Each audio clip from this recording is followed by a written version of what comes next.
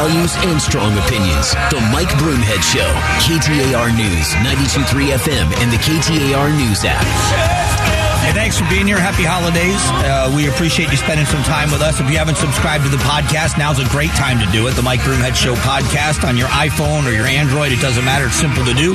Never miss a minute of the show. And this week, the Mike Broomhead Show podcast is brought to you by my good friend Carol Royce.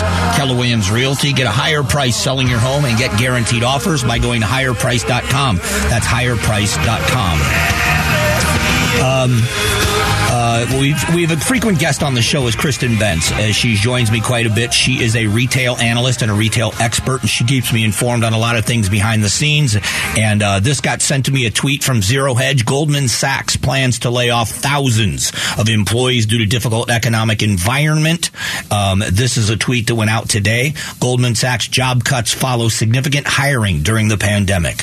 So that's just one more step in that direction of what people are seeing is going to be happening in the future. Still looking at what's going on in the stock markets. The S&P, NASDAQ are on track to lose for the second straight weekly loss. The S&P is down another 60 points right now. The Dow is down 457. That is very difficult right now for them. It is just a tough time. And the time is they're predicting the future. When the Fed came out yesterday and raised interest rates 50 basis points again, but said we're not done. That's the issue, is it's, if this was, we think this is going to fix the issue, there might be a wait and see thing. But when they say, listen, we understand this inflation fight isn't over, we've got a ways to go, there's going to be more things in the new year, people are concerned. And what they're concerned about is they're concerned that layoffs are going to start happening because a recession is going to start happening. The one thing that has kept this economy from really on a downhill slide has been the ability for people to work. Now, they're working much more.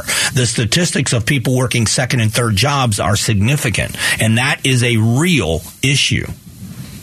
When you have people working harder just for the bare necessities. You know, life in a booming economy largely is about discretionary income. And what I mean by that is your ability, you understand. I mean, most people, there's varying degrees or varying policies on this, but you're supposed to, with some of your money, you're supposed to set it aside for short-term savings. You're supposed to have long-term savings and some kind of investments for retirement so that someday you can stop working. You know, you want home ownership. You want that home to be gaining equity. These are all things that people do. And when you don't have money for short-term savings, you're worried about your long-term savings. You're watching the stock market plummet. Older people are going back to work. There's a story in front of me taking its toll. Seniors forcing to return to work. It features two people, an 85-year-old that's going back to work to make ends meet, a 76-year-old back in the workforce.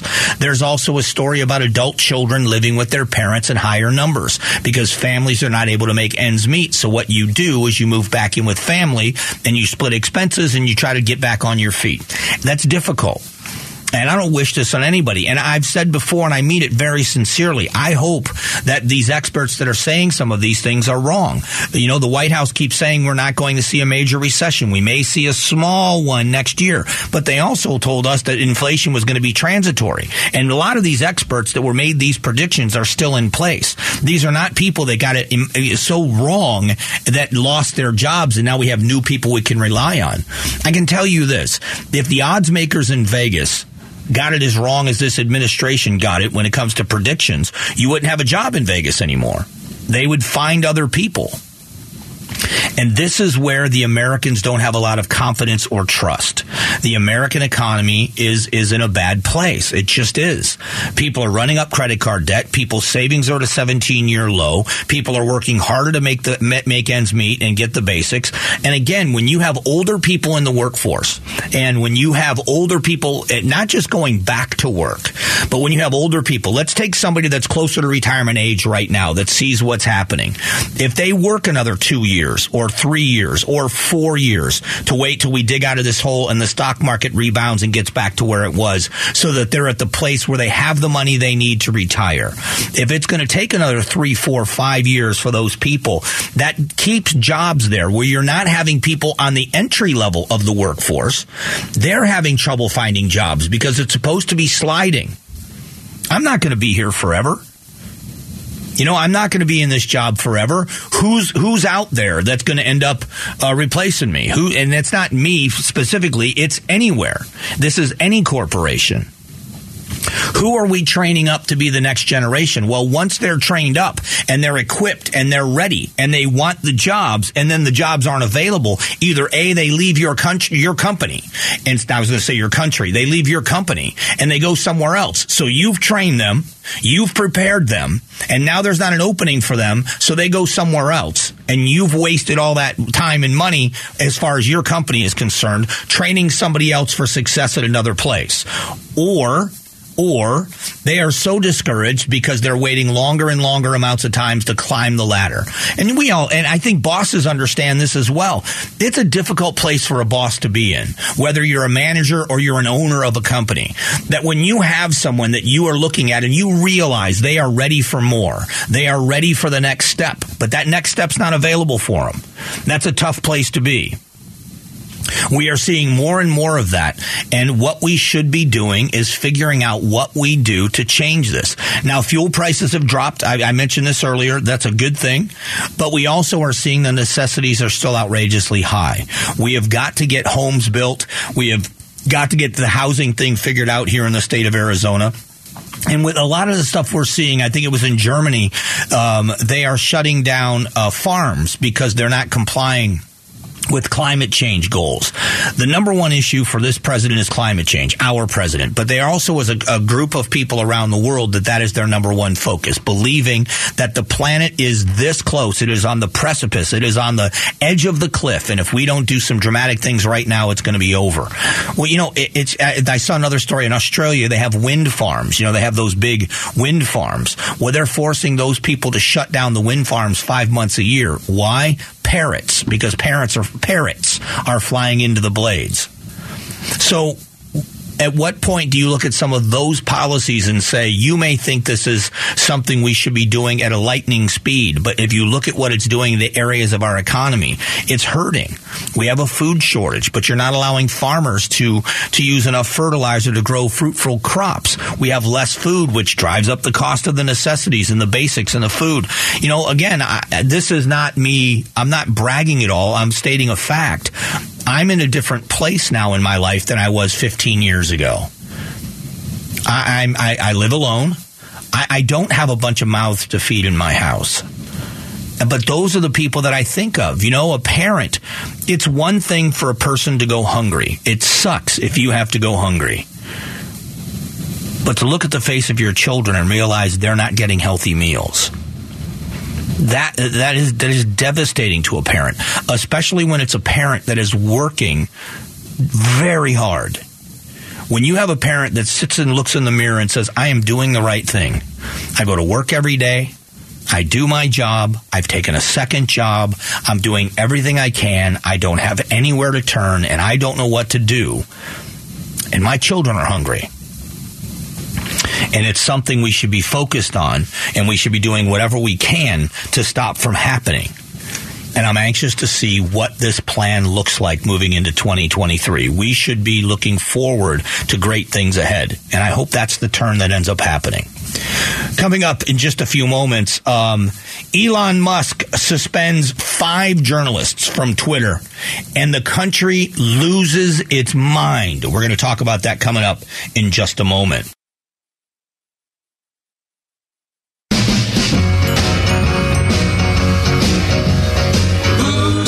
Values and strong opinions. The Mike Broomhead Show. KTAR News, 92.3 FM, and the KTAR News app. Well, way up north where the air gets cold, there's a tale about Christmas that you've all been told. And Merry Christmas from the Mike Broomhead Show. We appreciate you spending some time with us. I've been watching the Elon Musk takeover of Twitter. I've been fascinated by it. And what I'm fascinated by is the number of people that are outraged at what he's doing. He's not doing anything any different than the previous owners of Twitter did. He's just doing it to a different group of people. That's what is hysterical here.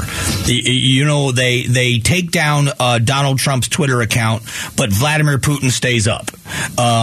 It's like when you go to YouTube, they want to stop things that are violence, like guns, and there are certain content that they don't allow up on their platform, but you can still watch terrorists cut somebody's head off. It's just interesting at what they find to be offensive.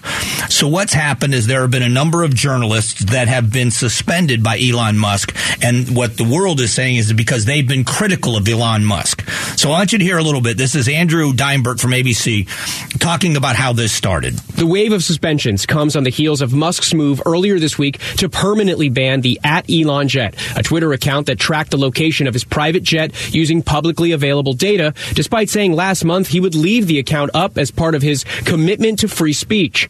So that was the beginning of it. So why were these journalists suspended? Musk wielding his power as CEO to suspend several well-known journalists. However, some of those accounts he temporarily axed from Twitter include people who have been critical of him. Now, Musk did tweet that these moves were not retaliation against journalists. And who cares if they are? It's his. He spent $40 billion on this company. If he says, I don't like what you're saying about me, I don't want you on this platform, you're gone. I don't normally, there are very few people relative to the interactions I have on Twitter, but I always reserve the right to block people. When you start getting vulgar and when all you do is hateful things and you say terrible things to me, I block you. Am I limiting your free speech? No, I just don't want to look at what you have to say. Go speak your mind somewhere else. He owns the platform. He has a right to do what he wants with the platform. It is so funny that they pushed down the Hunter Biden laptop story. That's an admission. That's not a theory. That's not a conspiracy theory. They did it. So did Facebook. They made sure that it was pushed down. Russian misinformation and all this other stuff. They pushed down what was a major story involving the son of the president of the United States. There's no doubt they did that. They did it. The COVID-19 stuff, the things they did to people that questioned the vaccines, they gave alternative, again, hydroxychloroquine, ivermectin. If you were online pushing that, you were either pushed off, suspended, or they put a big disclaimer about false information. They did all of this with the old ownership. Where were all of these journalists questioning that? Where were all of the people screaming and yelling that you can't do that? It's freedom of speech. You've got to let people talk. I even said then, listen, private company, you want to ban the president? A former president, you have every right to. It's your platform. You own it. Do what you want. I still have the right to free speech. I just don't have the right to say it there. That's all. And Elon Musk paid, $40 billion or whatever it was for this company. He can do, if he wants to drive it into the ground, if he puts out a tweet today that says, it's over, everyone, I'm done with Twitter, best money I ever spent, cancel, and shuts the lights off and cancels the platform. He's not doing anything to limit free speech in this country. He's shutting off his business. I just don't it's so funny to see people outraged.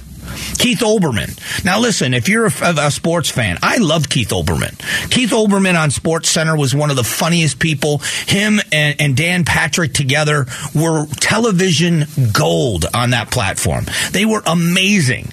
Keith Olbermann I don't care that he's liberal. There's a lot of people that are very liberal that I'm close friends with. He's just an angry guy that says hateful things. And he says things that are just as hateful as some of the other people on the right that got blocked by the previous ownership at Twitter. He says inflammatory, hateful things about people. And it happens all the time. And this is the reason why I laugh at this. Nobody cares what happens to me, and I don't blame them. I've had hateful things said to me, veiled threats, whatever. I don't care. It's Twitter. It's not a real place. I just point out the fact that you're a grown adult with an anonymous name, Slappy682, or wherever you are, making big statements and being tough on Twitter. I call them keyboard warriors, and I laugh it off. But if somebody gets vulgar and somebody just gets nasty, I block them. What's the difference? There is no difference. I just don't want to see what you have to say anymore because you're not contributing anything productive or constructive to the conversation I have. And if you look at my Twitter account, by the way, it's @BroomheadKTAR, you'll see that I have interactions with people that disagree with me all the time. I certainly don't mind even spirited, angry disagreement. I'm not going to put up for name calling. I'm not going to put up with anger and screaming and yelling, and especially people with vulgarity. I'm not going to do it. I'm just not going to. And I'll give people a warning, then I block them. And that's my prerogative on my account. Well, guess what? Elon Musk owns the entire platform. If he doesn't want you on there, he reserves the right to say you can't be on there. So, and then when people talk about free speech and he wants to be the arbiter of free speech and everything else, right, just like the previous ownership said the same thing and they were full of it too. Now again, I came on the air and said they have every right to block the former president if they want to. It's their platform. They can block anybody they want to anytime they want. I didn't agree with it, but they had a right to. Same thing here. Should you block these people? Why? Let them make fools of themselves. Who cares? But it's not my platform. Elon Musk has his right to block whoever he sees is unfit, just like previous ownership. And the fact that we are now seeing journalists lose their mind because it's happening to some of their own shows me some of the funniest things I've seen in media in a long time. Coming up in a moment, we're going to go back to a topic of education. 20% of American adults struggle to read. Going to talk about one specific thing in Mississippi, the numbers there, but it's a problem all across the country. We're going to dissect it next.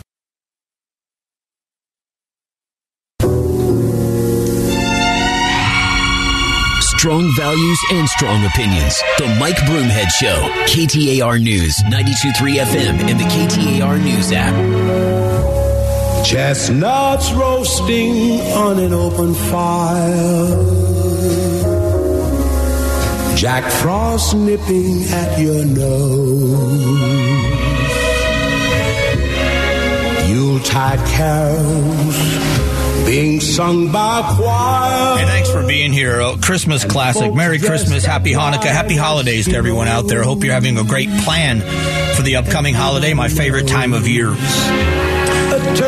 Some topics still to cover before we close it out today, and this one I've talked about once before, and it's about schools. So I want to start with Arizona first, and this is not about the classroom as much as it is about the schools. Arizona is going to invest $6.75 million to expand the free school meals program, and it's interesting because the Gilbert Public Schools, I love this picture on this story, Gilbert Public School Board tastes what it feeds kids. So here's a couple of quotes. I've been here for a long time, and I don't think we've ever really had a taste test at work study ever before. That superintendent said it's something we never had, and it gives a deeper inside look at what nutrition services goes through. And I'm not, listen, kids got to eat. This is not a part of the bigger topic, but we understand that there are a lot of issues that schools face. And there's, the numbers game. They're talking about whether or not we are going to get this override done so that the money that's invested in public schools can actually get to the public schools. But even then, we have a lot of people saying, especially from the teacher organizations, that they are underfunded. And this is where I would say as a parent more than ever that people should be, and if the taxpayer, but as a parent especially, you should be asking the school districts, okay, if you are strapped for cash, if you don't have money for teacher raises and you don't have all of these things for teacher retention, show us what you're spending money on. Maybe we can help. Maybe we can find a way to cut out some of the unnecessary things, not that they aren't valuable to some degree, unnecessary, because if you truly believe that teachers deserve more money, let's see if we can't find a way in your budgets. And I can guarantee you this, that there are a huge number of school districts that want you nowhere near seeing how money gets spent sometimes. I'm not saying that they're being illegal. I'm just saying that this is where the concerns come. For me, I'm sure I will never get elected to a school board, but this statistic, a fifth of American adults struggle to read. Why are we failing to teach them? In Mississippi, in this group, where a third of adults struggle to read, and it talks about people that can't even understand their bills. They cannot comprehend their bills. There is a woman that teaches adults how to read. She wants to retire, but she stays open because she said people can't comprehend their bills. So many of them are ashamed and that they haven't finished grade school. And as a society, we should be ashamed of ourselves. Listen, I was a terrible student. I've told this story so many times. I was a terrible student in high school. My parents divorced. I was the oldest of three boys. No one was going to tell me what to do. I wanted to grow up. I wanted to work. I got my first job at 12 as a busboy. I just wanted a way out. I just wanted out of the situation I was in.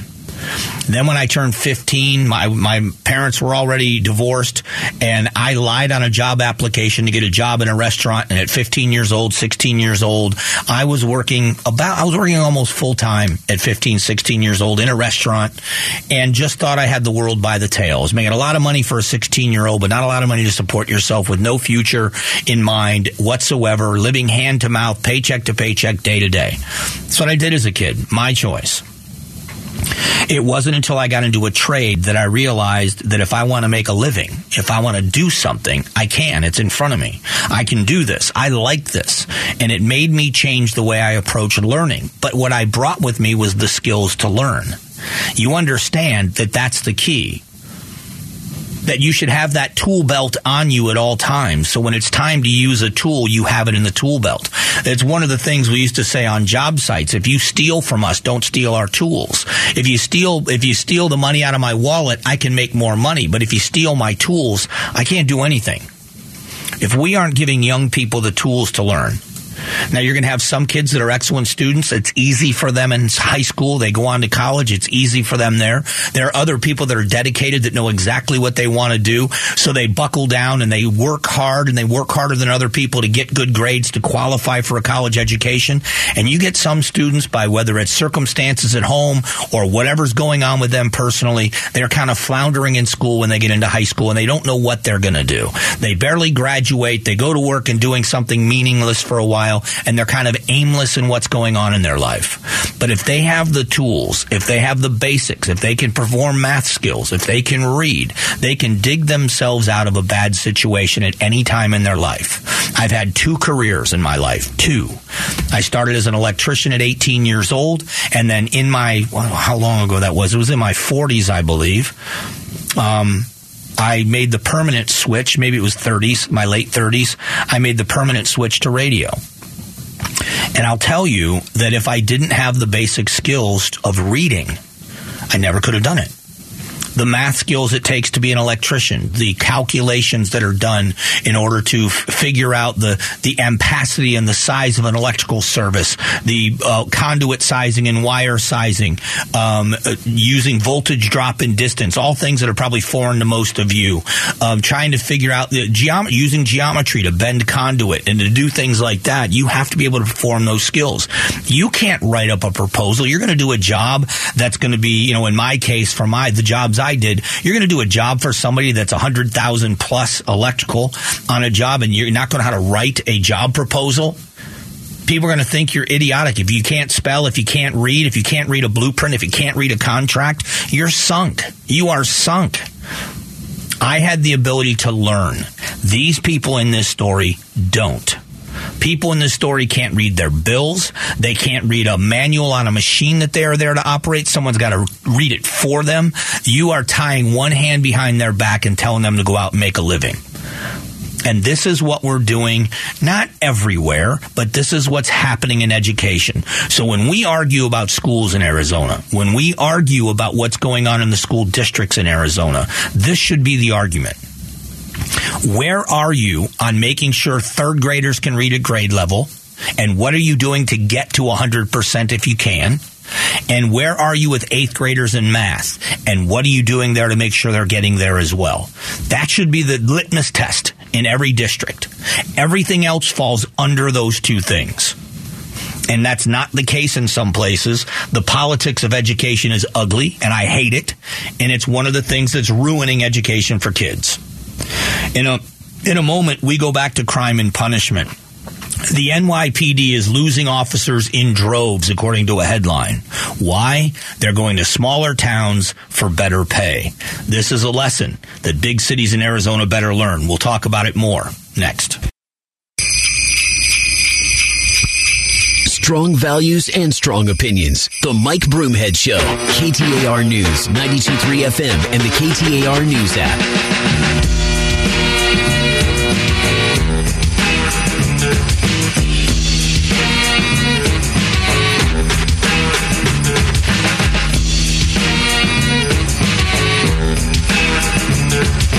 Hey, Merry Christmas. Christmas on the Mike Broomhead Show. We appreciate you spending some time with us. Happy Hanukkah, happy holidays to everyone.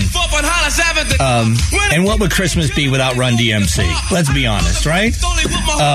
Appreciate you spending some time with the show as always, getting us in the Christmas spirit, going from the classics to some of my favorites and some of ours. So great job, Ed, as always.